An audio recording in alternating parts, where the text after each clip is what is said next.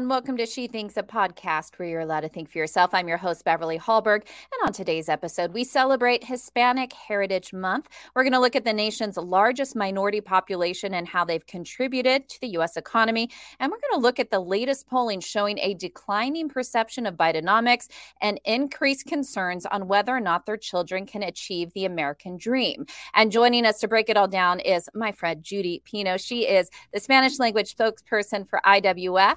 And within her role, she has done much work as far as being an award-winning journalist with over 20 years of experience, and she served in government as Hispanic media liaison at the Pentagon for the DoD and as executive producer at the EPA. Judy, a pleasure to have you on She Thinks today.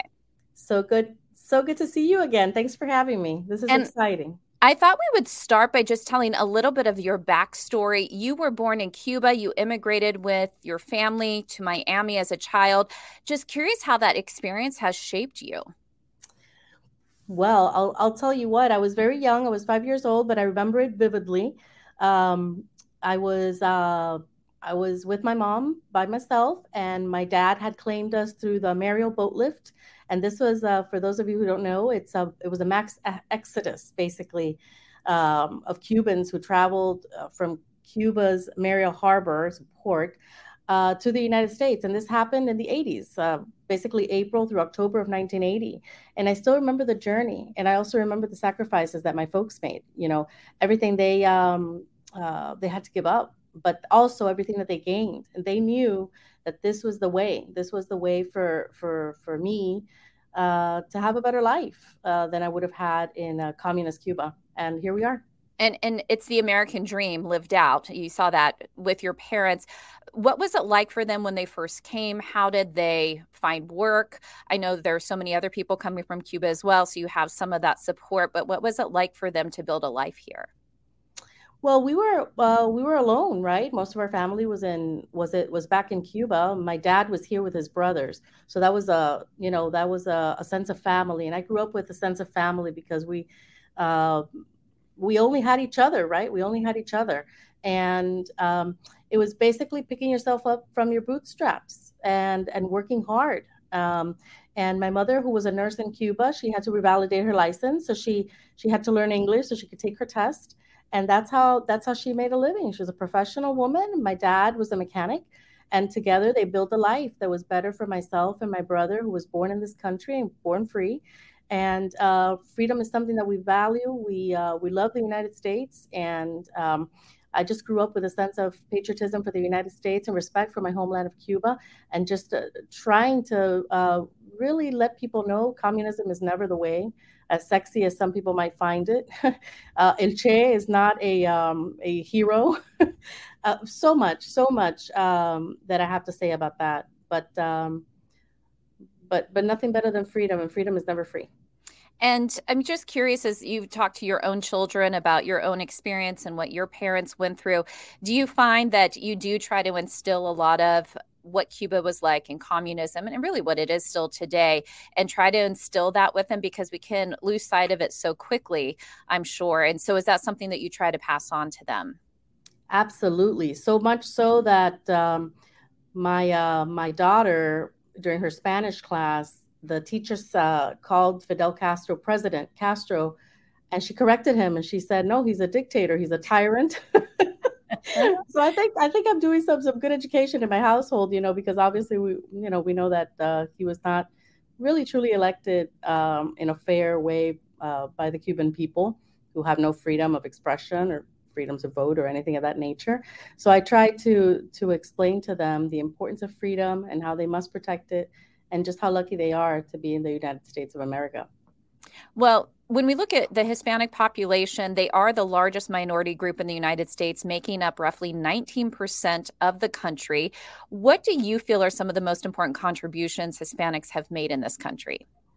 Oh, my goodness. Hispanics have made tremendous contributions to this country through the culture. We've got musicians, small business owners. Latinos are very entrepreneurial. There's a lot of businesses that are owned by Latinos. We got chefs, we got veterans who serve in our military. We have them on the Supreme Court. We have Latinos on the Supreme Court.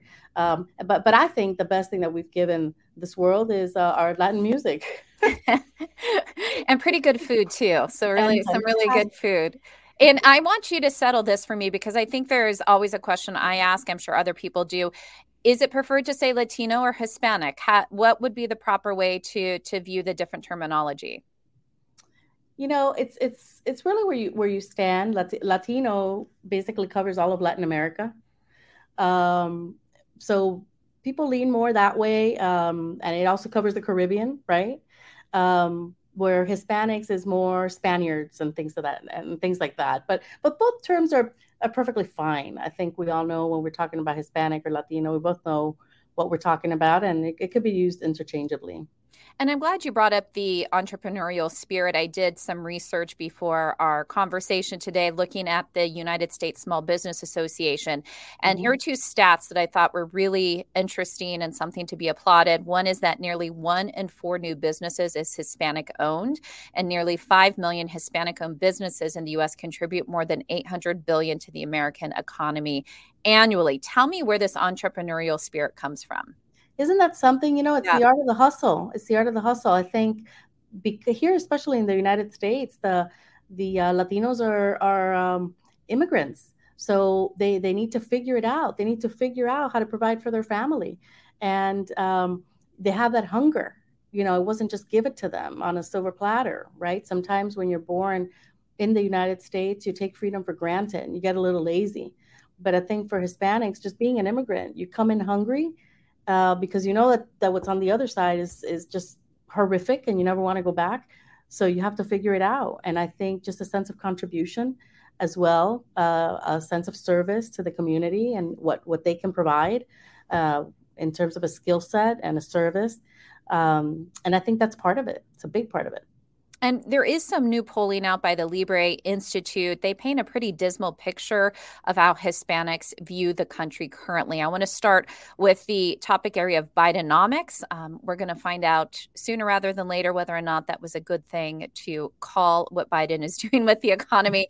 But for Hispanics, it's a mere 29% believe the country is headed in the right direction. 71% feel it is on the wrong track. What do you make of these numbers, especially since we look at minority groups, they often do have a favorable opinion of Democrat candidates. What do you make of this? Whatever they want to call it, it's not working. They thought it would be cute to call it Bidenomics because they really wanted to own it. They wanted to own the fantastic things that they're doing for the country, and it's not just Hispanics, it's everybody. I don't think anybody's buying it, but especially Hispanics. I mean, they're not buying it. They're not convinced that the economy is improving or that it will improve. We should not be surprised that inflation is the number one issue for Latinos. Latinos have less disposable income and savings, and they also spend more. And these price hikes and economic uncertainty that is just looming front and center for them. And unless the economy improves, the status quo will pose a problem for the Democrats, including Biden. This is just not a good topic. Latinos are not impressed and they're not amused and they want to change. Politico even did an article on this talking about Joe Biden losing support with the Hispanic community.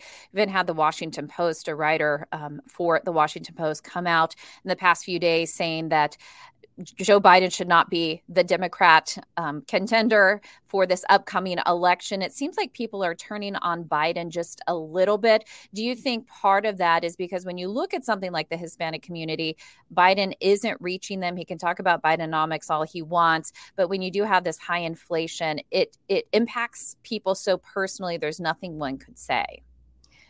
Well, I mean, it's all about promises that were not kept. Right. I think Latinos are holding Biden and the Democrats accountable.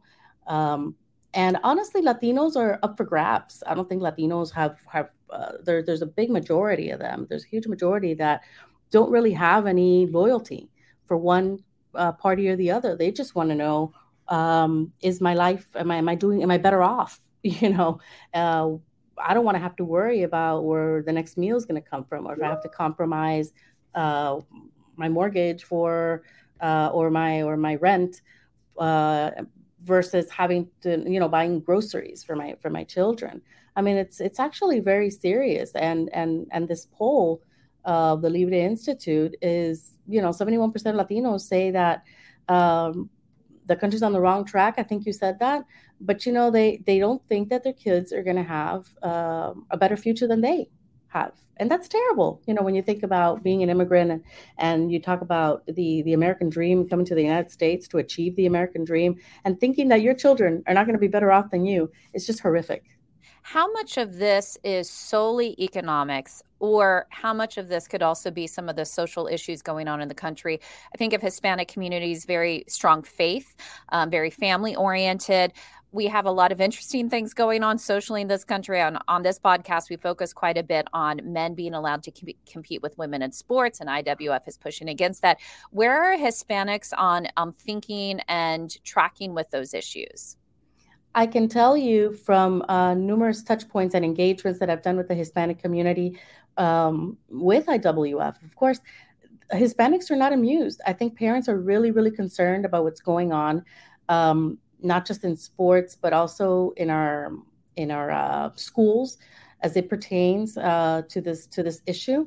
I think parents want a bigger voice when it comes to the education of their children, and they are extremely upset that children, especially women in this case, right, when we're talking about transsexuals, men competing in female sports, right? It's one of the issues that we've targeted very deeply at IWF. When I have brought up that subject in Hispanic markets, they don't understand it. They can't believe that it's happening. And they are frankly concerned and scared, because it's really a matter of security as well, not just the rights of women to have their own space in sports, which we fought so much for with Title IX and such. So if you were advising any presidential candidates right now, saying if you want to reach the Hispanic voter, many of whom are willing to go to either side of the political aisle, what are some of the things that you think a campaign really needs to focus on this coming election? I think they really need to understand the Latino community. They need to meet the Latino community where they're at, and never assume that it's in the bag. And understand the issues that are important to the Latino community. And that is definitely the economy, education, healthcare, and also immigration. But immigration from the sense of border security, immigration from the sense of how to legally become a U.S. citizen, how to legally come into this country. You'd be surprised. Immigrants don't want what's happening now on the border. They know that their own nations are not secure, so they don't want that here. They do want a sense of security when it comes to border security, and I do hope that there's a change around the bend and some real conversations going on. And I'm glad that you brought that up, because I think there's this large misperception that the Hispanic community must be thankful that we have seemingly open borders these days. And of course, it's very complex. I mean, even when you look at what's going on at the border, there are plenty of people coming from different countries, not in Hispanic areas, coming from Africa, coming from Asia. So it's not just Latinos coming over the border, but also when you look at the stats, it's roughly 80% of Hispanics living in the United States are citizens who went through it, plenty of them who went through it the right way. I would assume when you see people coming over the border, there, of course, is that concern about bad actors coming to the country. But there's probably also that part where you think about how much work you put into doing it legally. It hurts to see other people do it this way. Oh, absolutely. And I think that's why it's an issue that won't go away, except the conversation is so different now, And when you consider that we have over 60 million Hispanics, the largest minority, and so many of them are young and eligible to vote, they really have the power to sway what happens in our country. The diversity of Hispanics, they are not equal in the way they think. Hispanics in Florida don't think the same way Hispanics in Texas or Nevada even. So those are things that our lawmakers and us as just as a community, as a country, need to understand when we're thinking about the impact and the influence of the Hispanic community. And just final question for you. So as we are celebrating Hispanics for the next month and looking at it, things that you think we need to change in this country. So immigrants coming here, whether it's Hispanics or others, or even people who were born and raised in this country for generations, how do we get people feeling comfortable about the American dream again? How do we right this wrong? We need to continue creating opportunities, not just for Latinos, but for everybody. I think everybody in the United States deserves opportunity to grow, opportunity to learn, opportunities to have their own business and prosper and provide for their families. And I think that's what's missing right now. I think even Americans have given up on the American dream the way things are going. And so I think policies that are freedom-based policies that are not based on socialist ideals, is the solution to what's going on now in every sense of the word. We need to get back on track for what this country really stands for, and that is freedom and opportunities. Well, Judy, we appreciate all that you do for IWF and speaking to Spanish language media and also just talking about Hispanic voters and Hispanic issues. So thank you for all that and also for joining us on She Thinks today. Thank you, my friend. Glad to be here. And thank you for joining us. Before you go, IWF wants you to know that we rely on the generosity of supporters like you. An investment in IWF fuels our efforts to enhance freedom, opportunity, and well-being for all Americans. So please consider making a small donation to IWF by visiting iwf.org/donate. That is iwf.org/donate. Last, if you enjoyed this episode of She Thinks, do leave us a rating or a review. It does help. And we'd love it if you shared this episode so your friends can know where they can find more She Thinks. From all of us here at IWF, thanks for watching.